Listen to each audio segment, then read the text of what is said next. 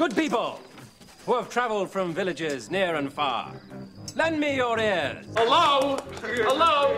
Anybody home? What's up, Miss Tasty? What's up? What's up? Hi there, nice to see you. Bumblebee tuna? Bumblebee tuna! Hello, S-Man-Tooth. Hello, evening news team. You are now listening to another edition of Movie Review Crew. Welcome to the goodie room. But their ability to open is f***ing heroic. And now, with your permission, I'm going to do my stuff. What are you going to do? I'm going to do the best I can. All right, everyone, welcome in. This is another edition of the Movie Review Crew. I'm your host, Mike Lucas, and joining me is Shane Cronican. How's it going? Aaron Cronican. Hello? And Matt McNeil. Oh, what's up? That was kind of creepy. It was.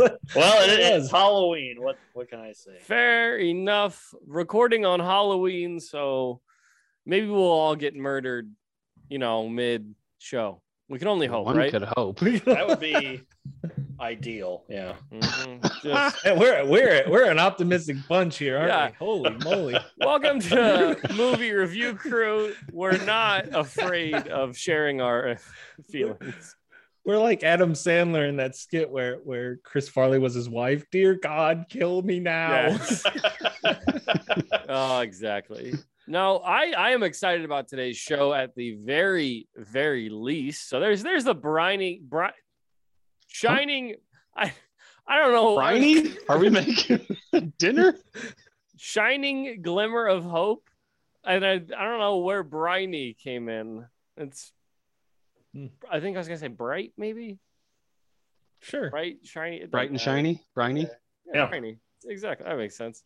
Anyway, we are reviewing The Exorcist III on today's show, which might as well just be The Exorcist II, because they were like, know what? Let's pretend that The Exorcist II didn't happen, and we'll start. It's not as bad as The Exorcist 2. No, that's what I'm saying. Is that they just completely ignored Exorcist 2 and pretended like it didn't happen. And as you should watch. When you watch The Exorcist, watch The Exorcist, and then watch Exorcist 3. It's a direct sequel, pretty much. And yeah, Exorcist 2, we can all pretend it never existed, and the world would be a better place. Did the director do The Exorcist? Freaking no. Okay. No. Number two. This was written and directed by the guy who wrote the novel. Gotcha. Okay. And the first one, actually, this number 3 was written as a screenplay, and when he couldn't get it in development, he wrote that out as a novel, and then later got it developed as a movie.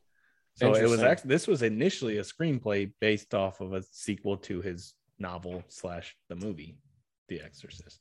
Interesting. Okay. But you can very, very much tell that this is the original author of the first one. It feels so much more than number 2. It feels like The Exorcist.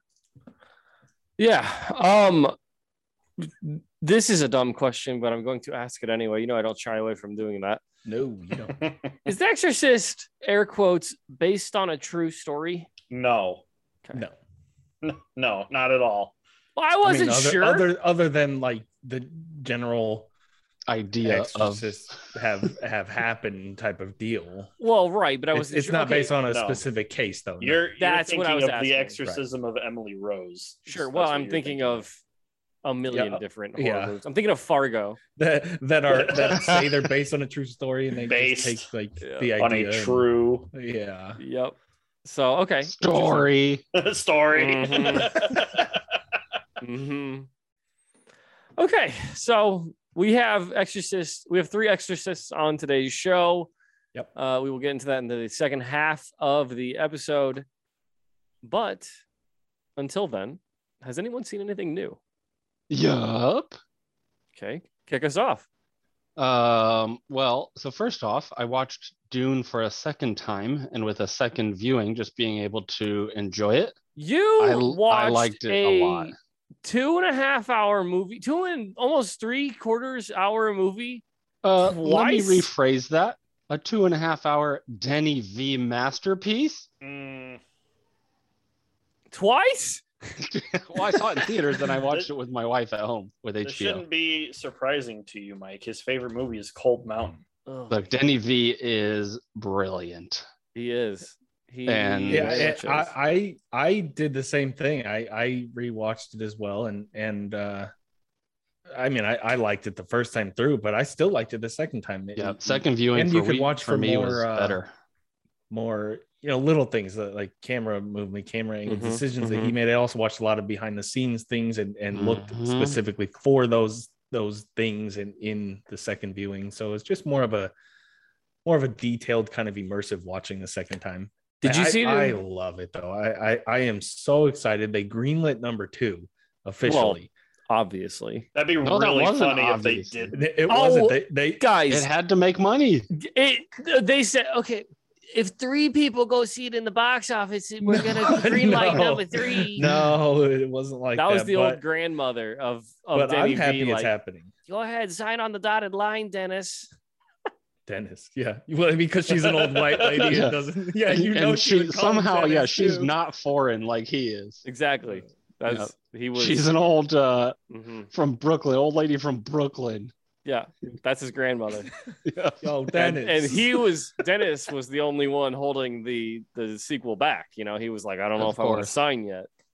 Yeah, and she said 3 people have seen it. Only Dennis. 3 need to see it, Dennis. Anyways, she puffs so a I watched cigarette that. out of her stoma, and she's like, Jesus. Dennis. She's degrading really fast in this whole scenario. She is. Dennis. Downhill. Oh my God. You gotta make the next one before I die. Oh God. Back to Dune. No, back to for anything else, watch it for every single character and every single actor, and is just absolutely amazing. Even the ones, I mean, they got big people to play not big parts, and they all are just so good. I loved it. It's not a little. It's slow. Yep. So Denny V did this. Go ahead, Mike. Sorry. No. Okay, you go. No, there's this one scene I didn't catch it the first time, and the second time I'm watching it, I'm like, oh my God, that's like shot for shot. He did this scene. I think maybe all of you reviewed Apocalypse Now. Mm-hmm.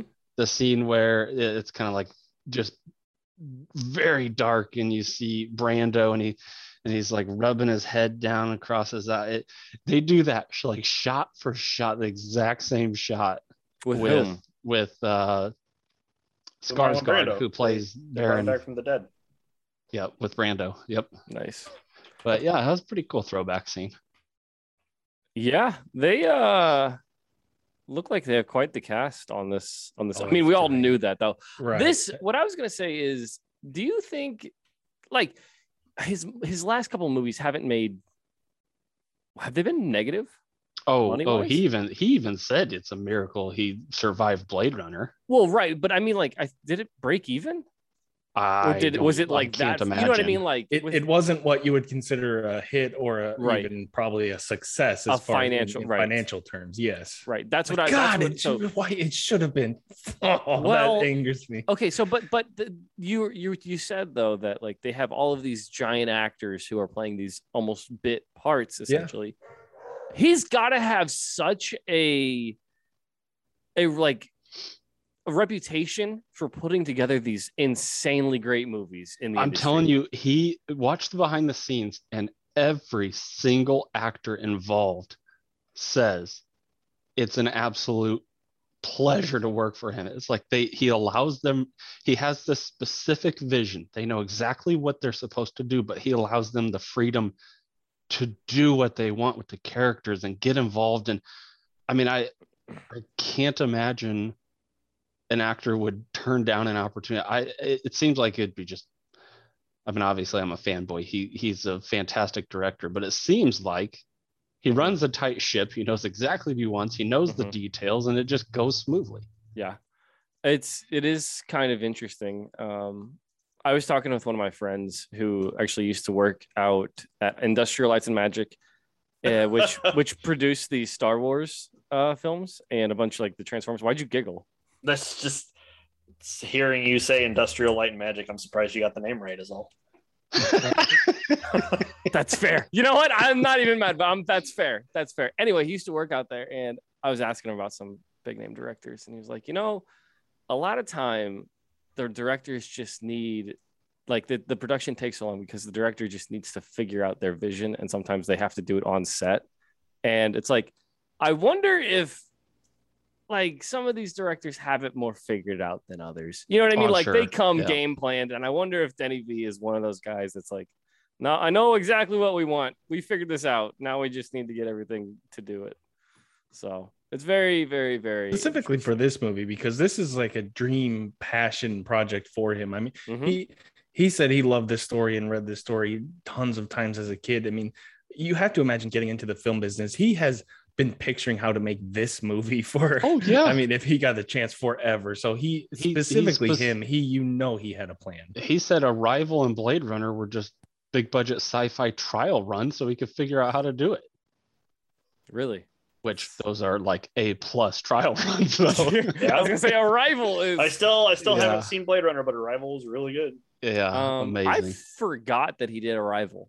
I will be honest. I completely forgot that. Dude, Arrival, Prisoners, Blade Runner, Enemy, Dune. I mean, goodness, what a run! I haven't seen Incendies and Enemy. I think that's the only ones that I haven't seen. Aaron, since you've seen Dune and you were like, trumpeting Blade Runner 2049 as this A+ master. I'm not saying you're wrong. I'm just saying you were very passionate about how great it is. This or that. I've already said that for me, because this will change when part 2 comes out, but this is part 1 of part 2. I put Blade Runner above this.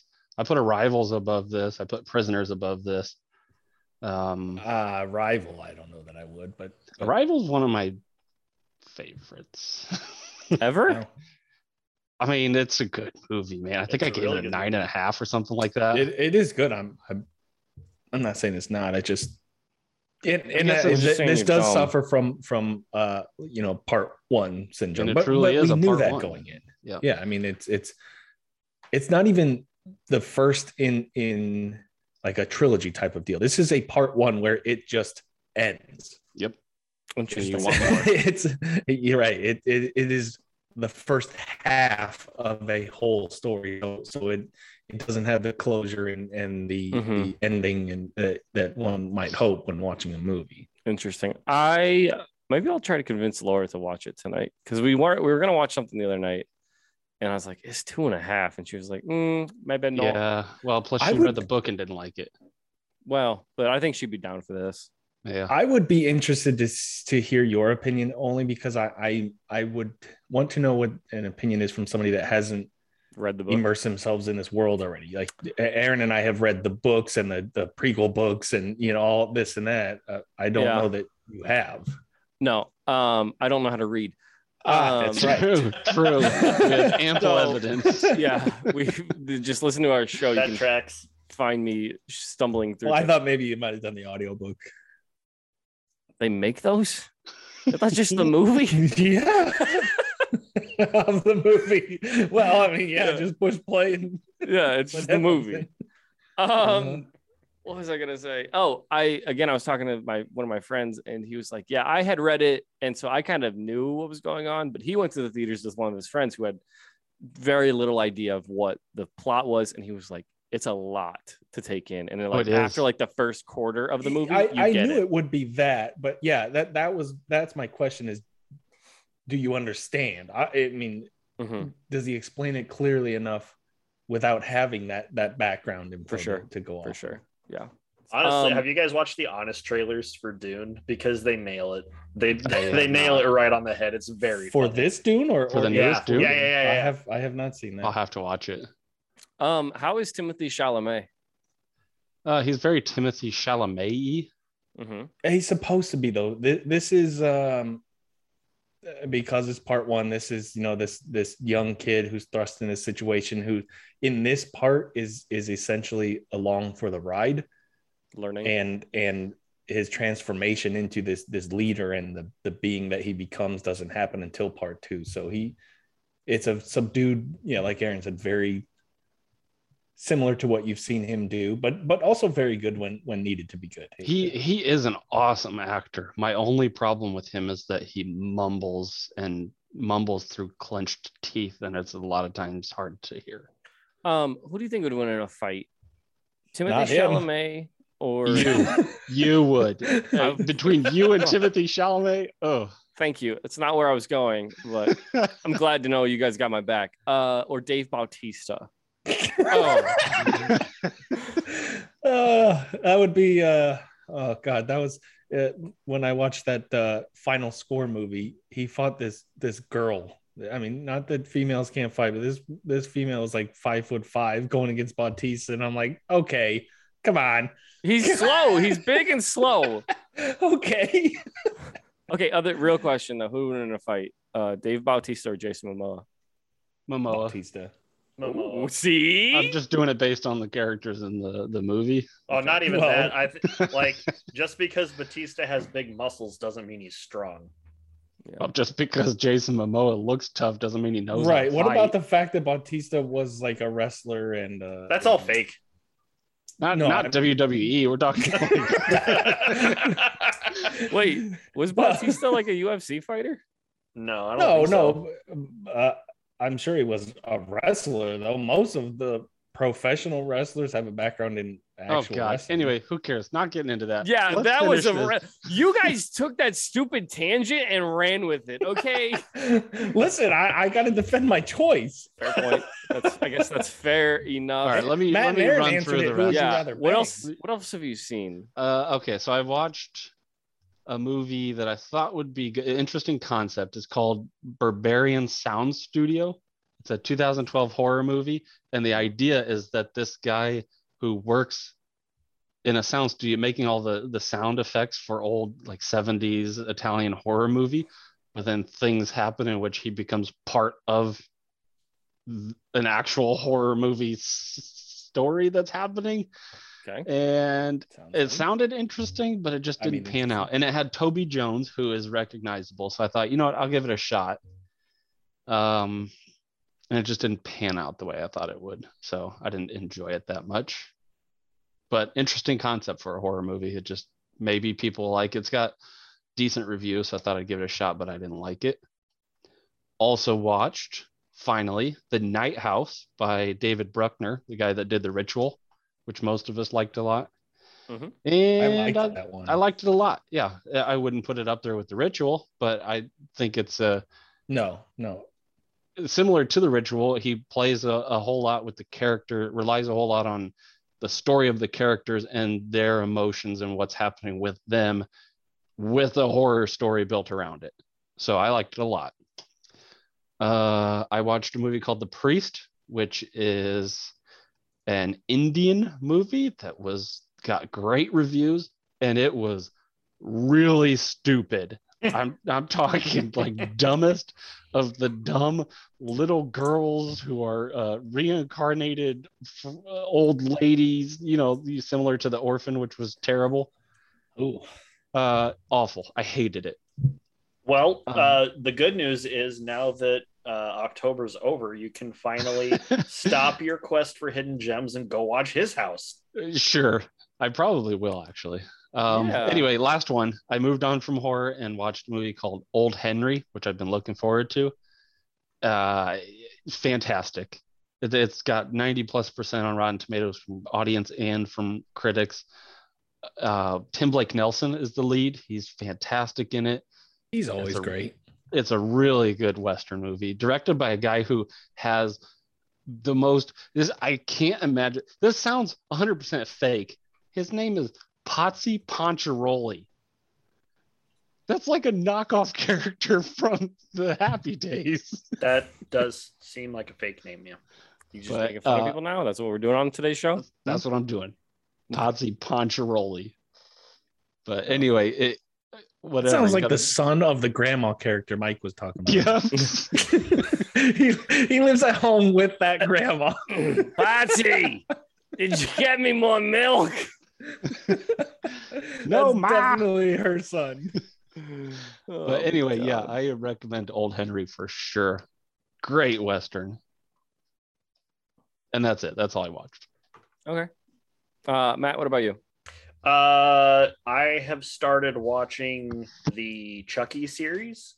I think it's only like 3 episodes in, and I've seen the first 2 episodes, and it's actually surprisingly not bad.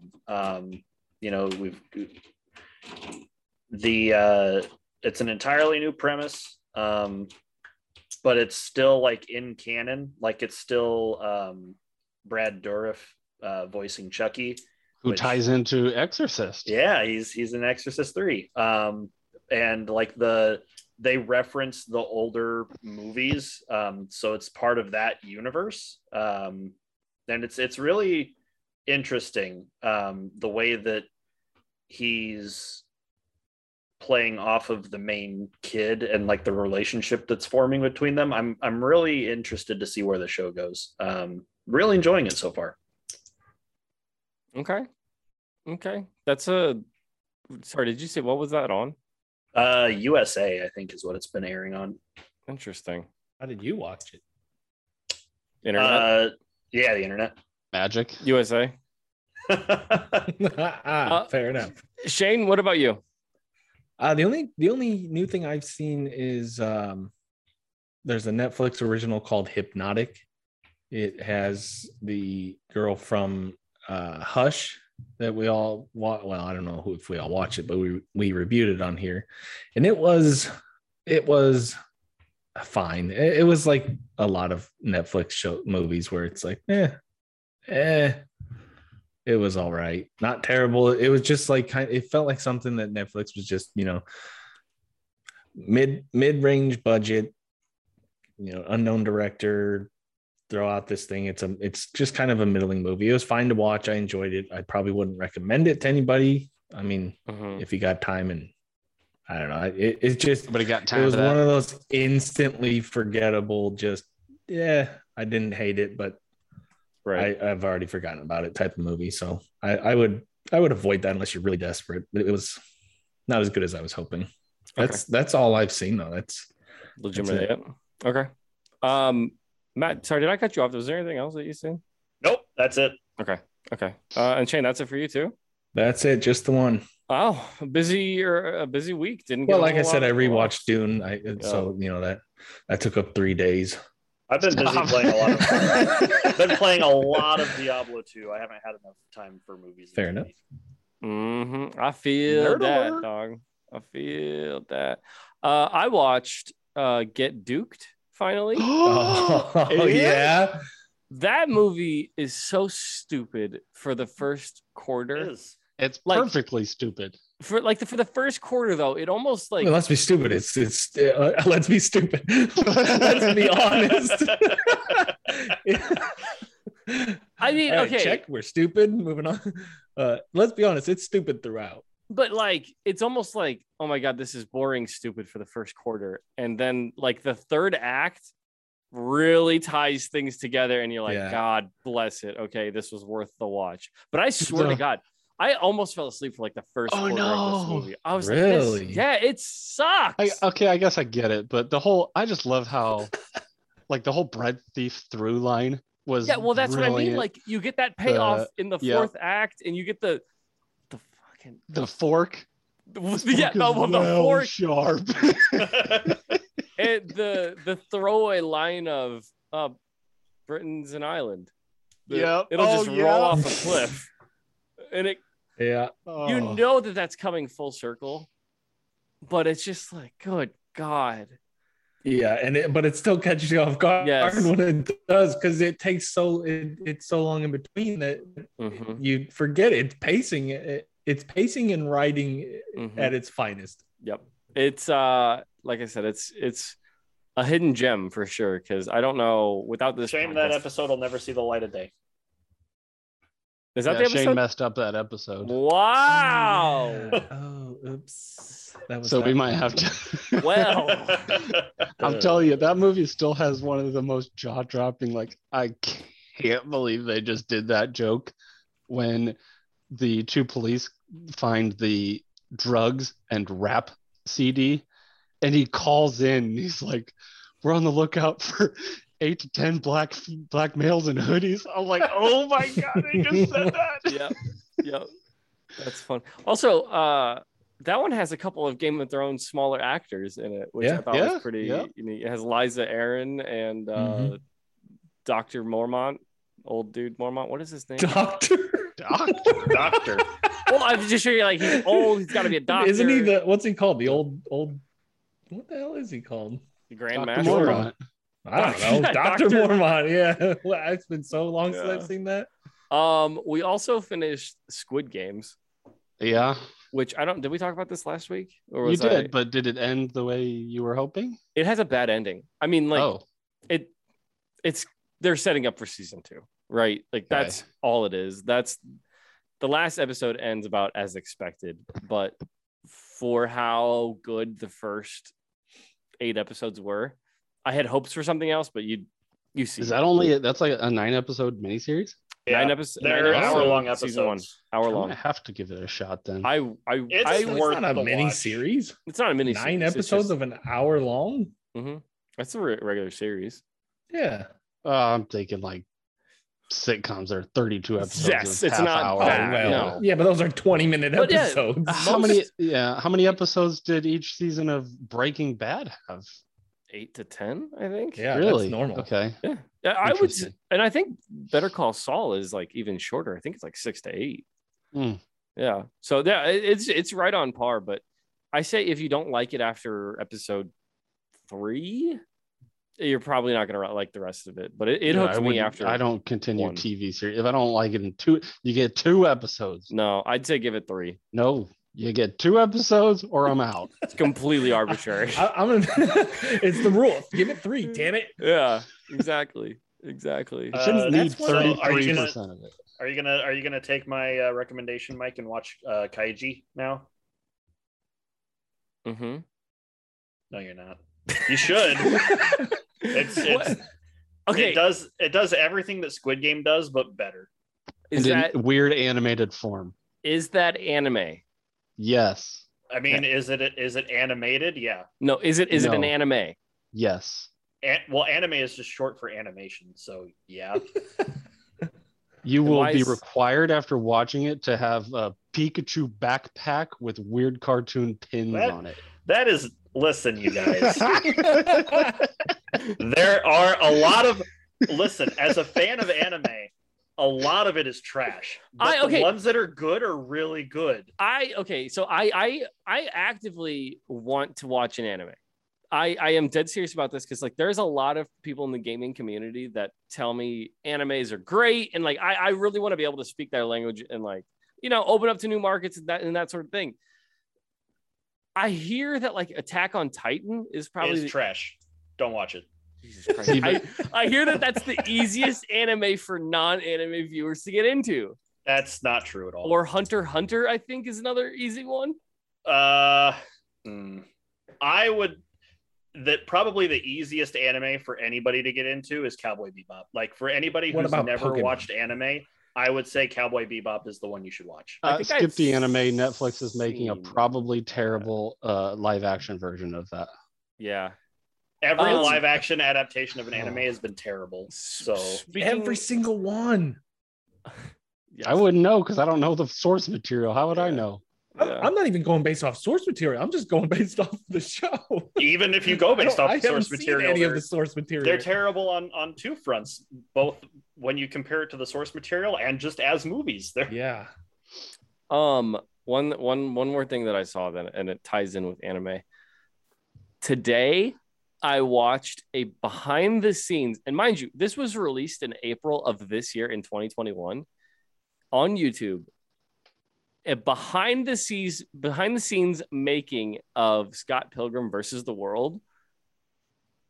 And I swear to God, it is fascinating how they do that. Did I ever tell you guys I watched that? No, what? About time. Yeah. Hey guys, I watched 10 out of 10. I'm in between. I'm not solving anything because I'm in between you and Matt. I probably lean closer to you. I enjoyed a lot of things about it. I enjoyed the writing, but I don't know. It's not. I'll never rewatch it. That's fine. That's fine. And it's on the low end of the his filmography. I mean, but it's good. It has a lot of good things about it. It has a lot of good moments. Baby Driver's on the bottom of his filmography. I have not seen Baby Driver. Okay, I think you would like Baby Driver. Actually. I probably would, honestly. No, you wouldn't. It's got vanilla white bread actor, whatever his name is, and Jamie Foxx. Ugh. Oh yeah, that makes me want to throw up. It has the guy from. You remember Eric mixed up Jamie Foxx and Jamie Kennedy? Jamie Foxx looks just like Jamie Kennedy. I did forget. Hang on. Oh my They're god! Practically twins. Who am I thinking of?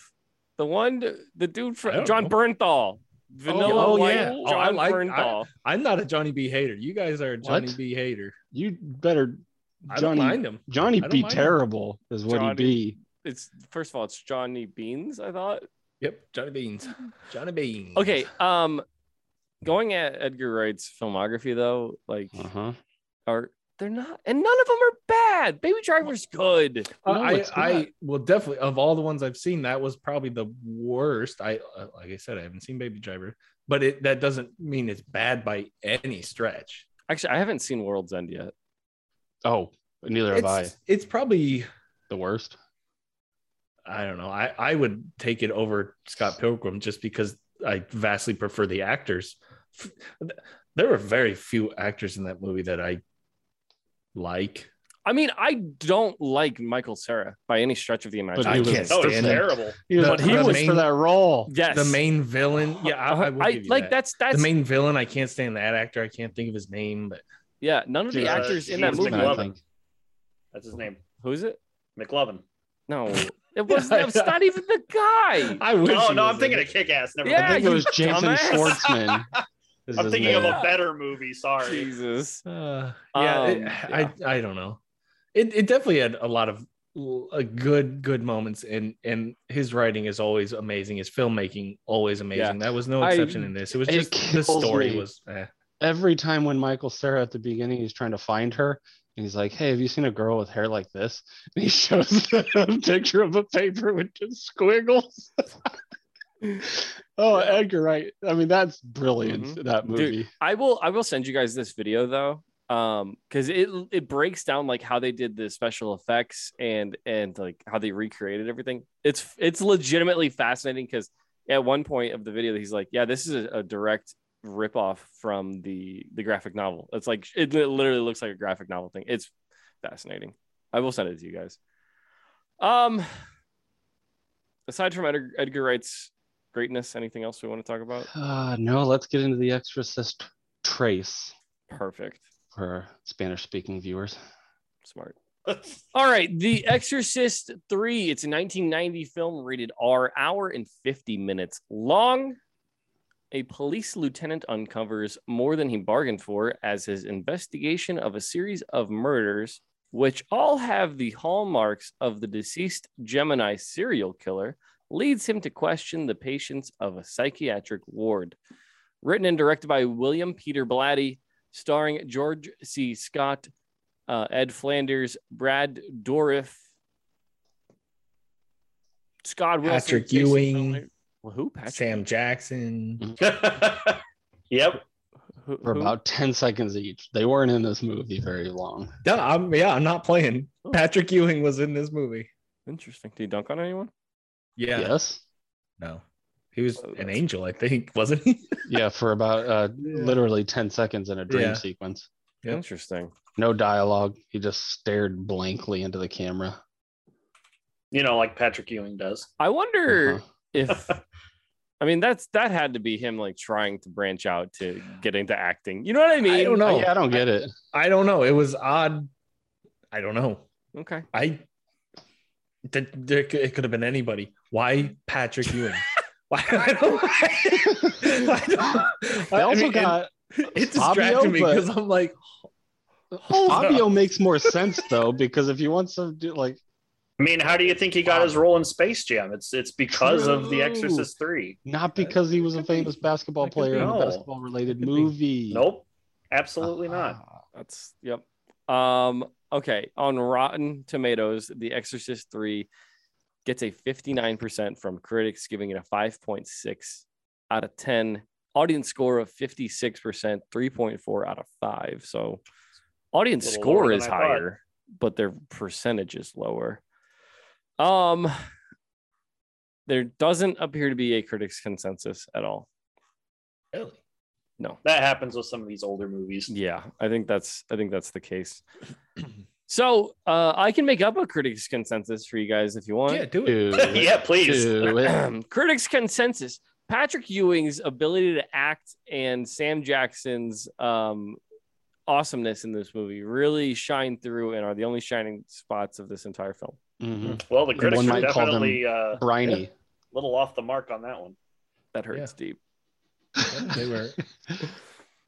Yeah, Okay. honestly, I didn't look at those scores, and hearing them is a bit surprising based on what I saw and how I felt about the movie. Really? That is a little bit lower than I would have thought. Yeah. I mean, it's the audience is around 7, so score-wise, but score-wise, that yeah, I mean, but the overall approval is lower too.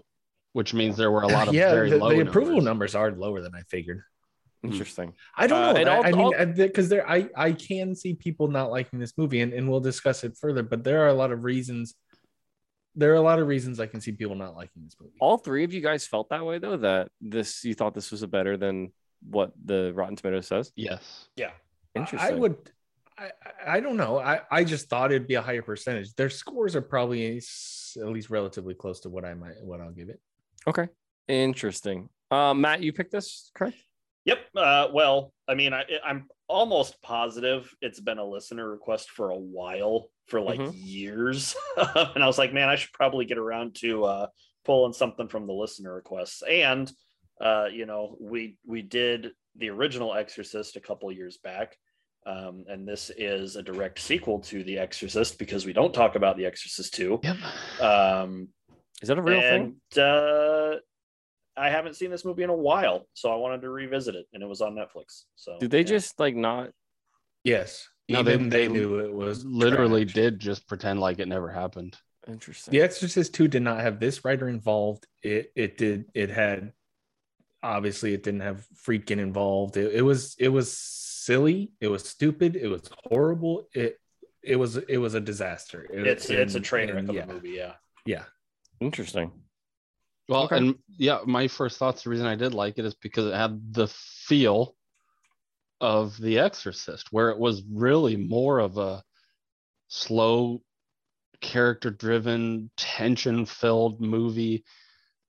Great lead actor. I mean, obviously George C. Scott. Seeing grumpy old George C. Scott with his pants pulled up to his nipples, like, dude, this guy was like, come on. But I mean, it was great. like looking into the future for me. I was like, nice. Yeah, I like where I'm heading. I mean, but he's very good in it. Oh, he's great. Brad Dourif was fantastic. I don't know how he didn't get love for this role. Because it's showy. Yes, but there's no typical Brad Dourif acting. I'm not saying it. I'm saying that's why he didn't get love. That's not the kind of performance that award people typically gravitate towards. Now, did it need to be that way? Hell yeah. Was it fun? Yes, absolutely. Did he steal every scene he was in? Of course he did. He's Brad Dourif. Yeah, right. But there's no way any award. I'm not saying awards. I'm just saying, like, to be recognized. Just because it's not subtle, it was what the movie needed at the right time, because otherwise it would have been a drag. Very, very good. Yeah. And kind of to Aaron's point, like when people talk about The Exorcist III, that's not really Brad Dourif isn't really the parts that get mentioned. It's mainly that one scene in the hospital, which is just a fantastic scene. The slow play of down the long hallway scene. Yeah. Okay. Because the whole time, and this was the first time seeing this movie for me, but the whole time I'm like, they're setting something up, but it really does kind of catch you off guard a little bit. Yeah, and that's like the one the one jump scare in the entire movie, and it's but it's not it's a really good jump scare. No, it's not cheap. It is the first jump scare in that scene is. So before we get into detailed, I want to give my initial thoughts, and it's that I liked it. It has some issues. It does. We'll get into that. But I did like it, and if you're going to continue a story, a highly successful story like The Exorcist, what better way to do it than allowing the person that wrote it to write it, to direct it, so that there's a guarantee that, well, mostly his vision will come to life. Right, barring studio meddling. Right, which there was in this. We'll get to that as well. But for the most part, this is his vision. And I love that it's a sequel that continued the story, continued the themes, but didn't just do the same thing. This is an entirely different genre almost. I mean, this is like a cop procedural built around the Exorcist. So it's interesting. It's very interesting. Interesting characters, interesting the direction to take the story. I would never have guessed that's the direction he would have taken. I think that's, but I liked it. The reason I liked it is because it's so different. It's like a mystery thriller with supernatural horror elements. Yep. That lends itself to being more creative, because here's a guy telling an original story that builds on what he's established, instead of this work, do more of it, make money, here we go. Which is what they tried to do for the number 2, but it was and Exorcist the beginning, and I never saw any other sequel, I've never seen that one either. Any other Exorcist movie other than this third one is they were just trying to make money off of the name. But this one, it was interesting. If nothing else, no matter what you think of the movie, I don't know that anybody could say it's not. There's at least that. Yeah, and it's got good characters. Everybody feels like a real person. Yeah, which great characters. The two Ned Flanders. I knew I would do that. Oh my God! I knew I would do that.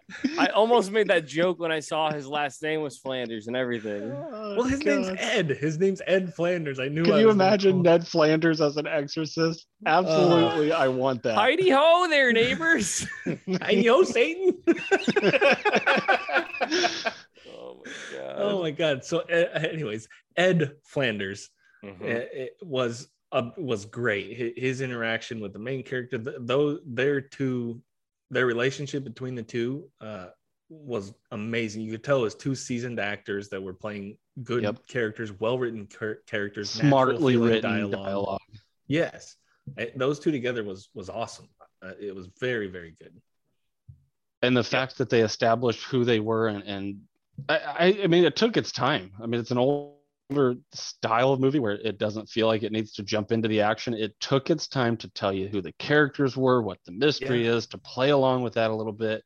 Oh yeah, I guess this came right off the bat where they I think they go to Kinderman first. No, they go to Flanders first, and he's talking about how he has to go cheer up Kinderman, and then they go to Kinderman. He's like, "Oh, this is the day I got to go cheer up." They both think they're being the hero to take their mind off of the terrible event from years ago. But yeah, I loved that bit. Yeah, it's very good. I like that they brought Jason Miller back into it. I mean, he's not in the movie a lot, but just the fact that they have that link to the original Exorcist, I thought was really nice. Yeah. And then Brad Dourif steals every single scene he's in. He really does. Now going back to the I have to cheer him up, and then the other one says it as well, and that was kind of a humorous moment, but there were a lot of funny moments to me that didn't work. The tone was kind of iffy at times, where it was going for weird or odd or funny, and it just kind of didn't gel. What, mostly with their banter back and forth? Well, some of that, because it really was. I mean, almost like some of the Shane Black style, where it's quick fire back and forth between the characters. Most of that was fine. There were some that didn't work, but like in the psych ward part, some of those characters were, I don't know. In the dream sequence, I like the idea of that sequence. I like the intentions of the sequence. I like what it meant to the story. I did not like the execution of that dream sequence one bit. It was too circusy and weird, and I get it's supposed to be weird. It's a dream, but it was almost. It should have been weird.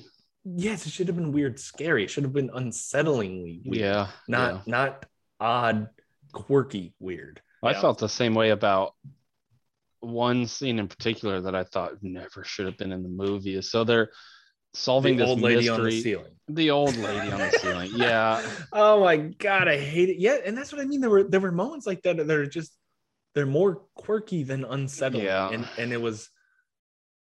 And I don't know if that's attributed to a director that doesn't have a whole lot of experience under his belt, or what the case was. But there were a few scenes like that just did not work. And again, I like the idea of it. I think it's the execution. I don't. I liked the idea of how unsettling it was that we never got to see how these things were happening, but we got to see the aftermath. Great. And how he's trying to figure out what the heck is going on. More often than not, we didn't even get to see the aftermath of the crime itself. We got to see the impact of the violence and of the aftermath on the actors. We got to see the characters' reactions. More often than not, the violence was either described to us through dialogue or shown to us by their reaction on their faces, which was amazing, fantastic, because that was as unsettling, if not more unsettling, than showing, a severed body or whatever the case. Right. That aspect of this movie, very good. But then the quirky, silly scenes. Yeah, the old lady crawling on the ceiling should have been on the cutting room. That was horrible. That was awful. Yeah, it was. To be perfectly honest with you, the dream sequence was fine. It just I completely forgot about that moment of the movie. I forgot it existed. Oh, so bad. Yeah. And basically anytime they use an old lady, it was horrible. Because the old lady killer at his house, what was that scene? Well, that was necessary, is what it was. Yeah, they have to put that in there. Listen, that's another one I get. I like the idea. I like the idea of this helpless victim being possessed and sent to the house. I get that. I like that. The idea is good. But this old lady, why, when you're possessed, do you get super strength? That makes no sense. It doesn't change your bone structure or your muscles. What are you talking about? You watched Malignant. You know how it works. You know how it works. That fit within the tone of the movie. We get all the rest of this movie, and then that scene happened where this old lady's chucking people around and smashing them again. Stop. That was, again, I like the idea. The execution was laughable. I laughed, and I shouldn't have. That's fine. I can suspend my disbelief for that. It's demons. They get to do whatever they want. Right. That part didn't get me as much as the actual old lady crawling on the ceiling. But no, I agree. That was the worst part of this movie. That was horrendous. If I was an editor, that would have been the first. Oh, hell no. Snip. Yeah, but we talk about this, but there are, in the best scenes that far outweigh scenes like that. Oh, absolutely. Is literally just George C. Scott talking. And it feels like exposition. But it doesn't. It is exposition, but it doesn't feel like exposition. It feels like natural conversations of when he's talking to that scene when he's describing the boy and what happened, and he's describing it to his friend in the diner, and both of them just sit there in silence. And it's far more impactful than seeing that, or even I mean, we're gonna get into spoilers here. When the movie came out in 1990. right. When his friend died, and they do a point of view like tracking shot going down the hallway, and you see the way they're looking at him as he's walking into that room. That scene, that tracking shot, and their reactions, where you know what happened. We the viewer know what happened, and he's walking towards it. You know he knows what happened, and then they never show the body, and that is amazing. They never show any of the bodies. Right. Yes. But it's those scenes like that, the him having a conversation, or that brilliant POV shot where they're just, kind of, they don't want to look at him in the eye. Or it's smartly written. That's why I said use the word smart. I mean, there are details that are shown and you notice, but you don't know if it's important. Then they come back, like the fact that he keeps checking the hands on all of the victims slowly, checks one hand, checks the other. And then like halfway through the movie, we get an explanation of why it's so dang important. And it's just George C. Scott's delivery of that was a great what's scene. going on. Yes. Great scene. Brilliant. And more adding on to what you said, where it's revealed what has been going on in his head, why he's checking everything that he's checking. But when he finds his friend dead, that acting, he's doing the job. He's checking, he's asking for details, he's asking for clues, he's investigating. But then in that scene you were talking about, that's when he cracks and it lets him show, and he gets angry, and then he's tearing up because that's when he's letting it finally hit him. Oh my God, that was fantastic. That was so great. And like I said, it's funny to watch grumpy old George C. Scott, but I think, first of all, it had to be an old man because of the timeline of the events. But I think it was a perfect casting. I mean, he carries a whole lot of weight in this movie, and he does it well. Well, I mean, the things that he describes is the things that he sees every day. Like he that scene where I believe in evil, I believe in violence. I mean, that's his character. He's a homicide detective. That's his life. That's what has been his life for however many years, and he plays that kind of just tired. He's tired of the evil, and he's perfect for it. Yep. I still say though the standout. Like there are a lot of really good scenes in this movie, but the standout one for me is still that long shot down the hallway with the nurse. And Shane, you had mentioned camera. Yeah. Yes. Great shot. Because they've got that well, it's not a ghost. It's an old person in a sheet with the shears. Right. But you don't expect it. And it happens so quick. That even the first time I saw it actually, because I was a lot younger the first time I saw it, and it scared the bejeebas out of me. And even watching it now, like even though I know it's coming, it's still really off-putting. Just and how the editing quick was it happens. Great. Yeah, because it shows this brief glimpse of it and then cut to the crime scene. Basically, right? Yeah. Him arriving. I mean, that cut was so brilliant to don't linger, don't show too much, scare the crap out of us, and then done, cut. And that was great. Like it cuts from that to the aftermath, and and that's what's so good about this movie is that it's a horror movie that has next to no violence in it. Yes, which is odd. No gore, no violence. I mean, I guess you get to see during the last exorcism, there's a little bit of stuff, but it doesn't rely heavily on just body horror or nastiness or gory details. It just relies on the story it's telling and the way it's edited. And the goriest part was the ending, which the director didn't even want in. And that's the ending is the part that kind of derails the movie. Like you've got this really tight-knit story, and then they shoehorn an exorcism in there because it's an exorcist movie. He wanted to just continue the story. He called this movie, or the book, was Legion, and that was the original title. And of course, the producers wanted an exorcist, and they wanted the title The Exorcist. And if you call it The Exorcist, well, how the hell can you not have an exorcism in it? So they made him do the exorcism at the end, which he was right. It's a big surprise. The guy, the driving force behind the entire story, was right. It shouldn't have been in there. His original ending would have been more abrupt, and it would have been better. In his original ending, the investigator, George C. Scott, basically he frees the priest from the first one, Karras, I think his name was, by just walking into a cell and shooting him. Yep. And that would have been great. How great is that? That would have been a perfect ending of the movie. everything fits. It's a great ending. He's freeing him. I mean, plus, I mean, the watching George C. Scott doing that and his reaction, that would have been great. But instead we got an exorcism, which the effects were fine, I guess. Especially the body horror stuff was fine, but it just didn't feel like part of this movie. No, it definitely comes out of left field for sure. And they kind of set it up because they keep cutting to that priest, which feels odd throughout the movie because you're like, because you this guy, and then you realize why, like, oh, they had to add some scenes in throughout the movie so that he never just literally doesn't show up anybody, and then he's just like, here I am. Why?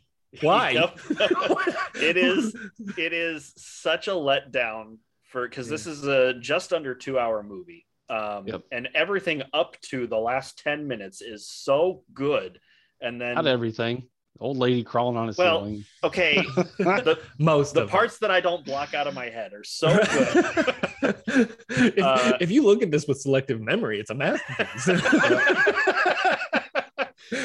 But okay, so it's mostly a very good movie. And then it's just completely like the pacing is thrown way off. The tone is thrown way off because the studio thought they could make more money that way.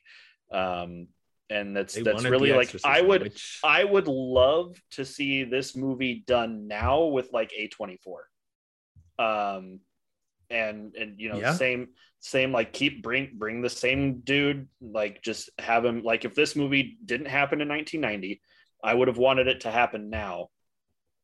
So he could actually tell his story without the studio getting super involved. I didn't think about this, but this does feel like an A24 type of horror movie, like the modern new kind of thing in horror where you're allowed to take your time and the scares come from atmosphere and building of tension and building of character. And this does feel like that type of movie. That's in my opinion, not even close. Hands down, the best way to deliver a horror movie because it doesn't feel cheap. If you earn your scares through atmosphere and character development, it's a lot more effective than quiet, boom. Like, honestly. And he understands as a writer of horror that the circumstances, the violence, the effect on the humans is what makes it scary. It's not the jump scares. Yes, that frightens you, but that doesn't scare you. That's not unsettling. That's not going to linger with you. But even just if you have an actor capable enough to deliver a description of a crime scene the way that George C. Scott can, that is unsettling. It was. I mean, just to think of. I mean, we've talked about it, but he just talks about it. He talks about it. That's it, and it's so affecting. It was so good. What I wish they would have done with the time that they could have saved by cutting out the exorcism at the end and the random scenes with that priest to set up the exorcism at the end. What they should have done is given more time to the subplot of the doctor. Working with Brad Dourif.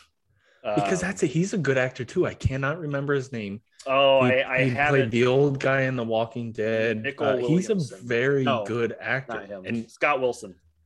Yes, Scott Wilson. Very good actor. Very good in this. I would have loved to have gotten a deeper dive into that character. Yeah, because like it comes his anguish and his torment and. Because there's this scene where he's like rehearsing what he's gonna say to George C. Scott, and you're like, why is he rehearsing that? And then you find out that he like made a deal with Brad Dourif. That's another flaw with this movie is that the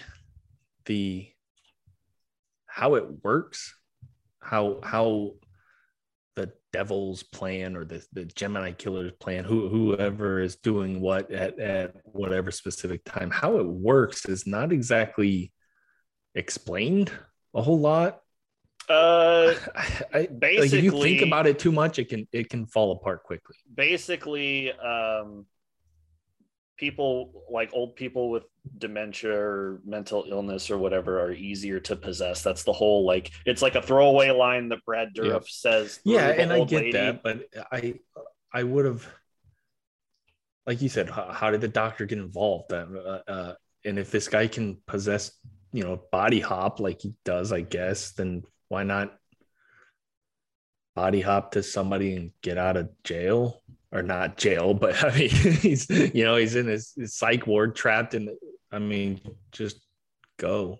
Yeah. Well, presumably. And so the one part that bugged me the most about it, those are all little gripes. The one part that bugged me about it most is their whole plan was, and when I say they, I mean the Gemini killer's soul, I guess, and the master, which I assume is the devil. Their whole plan is to possess the priest in order to make him watch what they're doing. However, that body never does any of the killing. So the priest literally never watched anything happen. So your whole plan is like, what? What the hell are you talking? Yeah, that's true, actually. Because that body never left. I never even stopped to think about it. So that one, when he was saying that, I was like, and then it was all revealed that he was doing, taking possession of these old people. It's like, what the hell? You haven't done anything to the doctor the priest other than possess him. I guess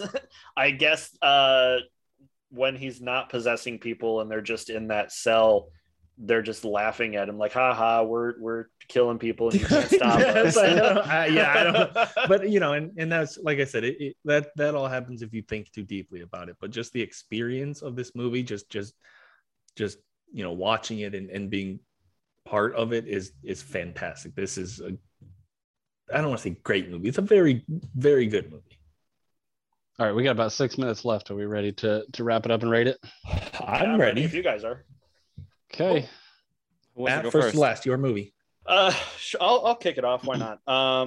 So I'm really glad that I picked this because it's been a long time since I've watched it. And actually, thank you to whichever listener first requested it.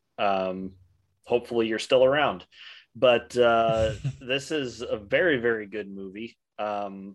Just that long shot down the hallway alone makes up for almost any flaw, aside from the shoehorned exorcism, which does completely derail the movie. But I'm going to give it overall, I'm going to give it like a 6.75. It's good. It's not great, but it's very, very good. And you should watch it. If you have Netflix, go do it. It's on there right now. Yep. Okay, I'll go next. Sorry, go ahead. Sorry, I'm actually a little higher than that. I'm at a 7. I think the things that I want in a movie where, especially a horror movie, tension built from a good story and characters delivering excellent dialogue, excellent acting from most of the people involved. I mean, I give it a 7. A little bit of some scenes that shouldn't be in there and a little bit of a letdown at the end, but otherwise, 7 for me. Shane? All right. To Matt brought up the listener request. It was requested by Max. That's all we got.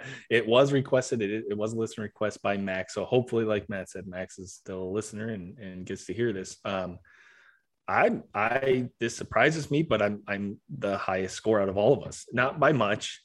This movie does have its issues, but it does a lot of things well. It feels like an old school. I would not have guessed this was made in the 90s.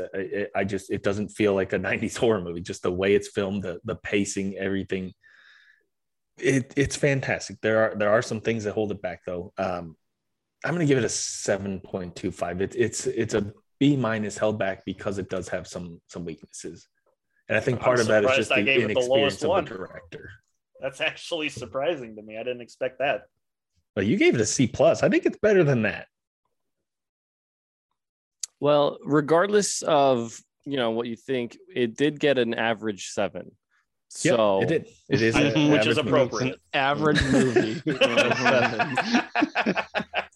So, quick game of this or that, this or let him go. This. Oh, this. And I was a bigger proponent of let him go than most people.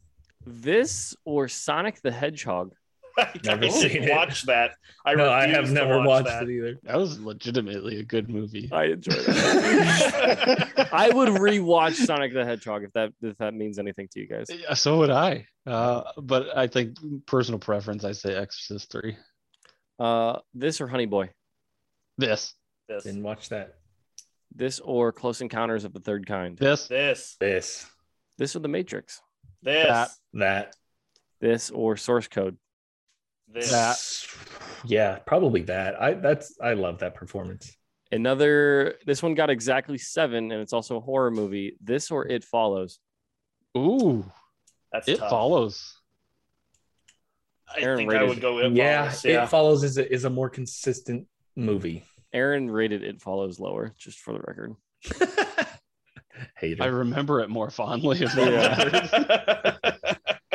This or Night of the Living Dead? Night of the Living Dead. I go this. Yeah, this. I mean, if I'm choosing one, I'd rather watch this. Yeah.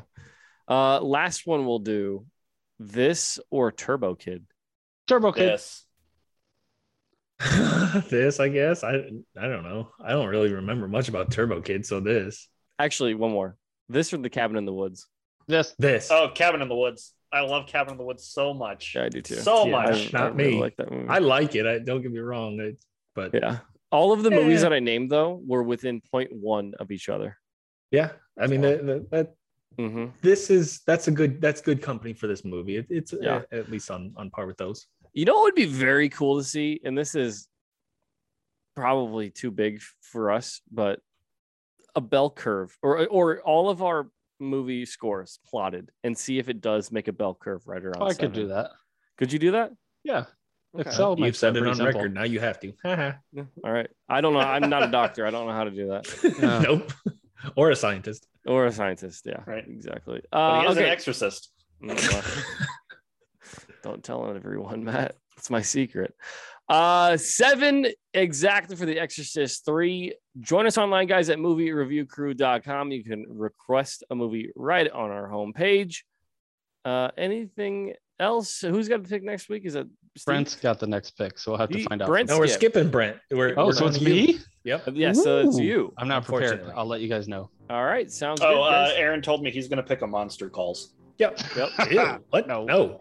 Hell no. Don't you What already do you mean, hell no? I mean, hell no. That's what I mean. Anyway, someone end the show. All right. Tell your friends. Let's go. But inconspicuously. Through the window. Lady, I'm afraid I'm going to have to ask you to leave the store. Okay, that's it. Screw you guys. I'm going home. Game over, man. Game over. What are we gonna do now? What are we gonna do? Good night, and good luck. Thank you for listening to another episode of Movie Review Crew. Remember to like us and find us on any of your favorite social media platforms, as well as go to our website, moviereviewcrew.com. You're still here? It's over. Go home. Go.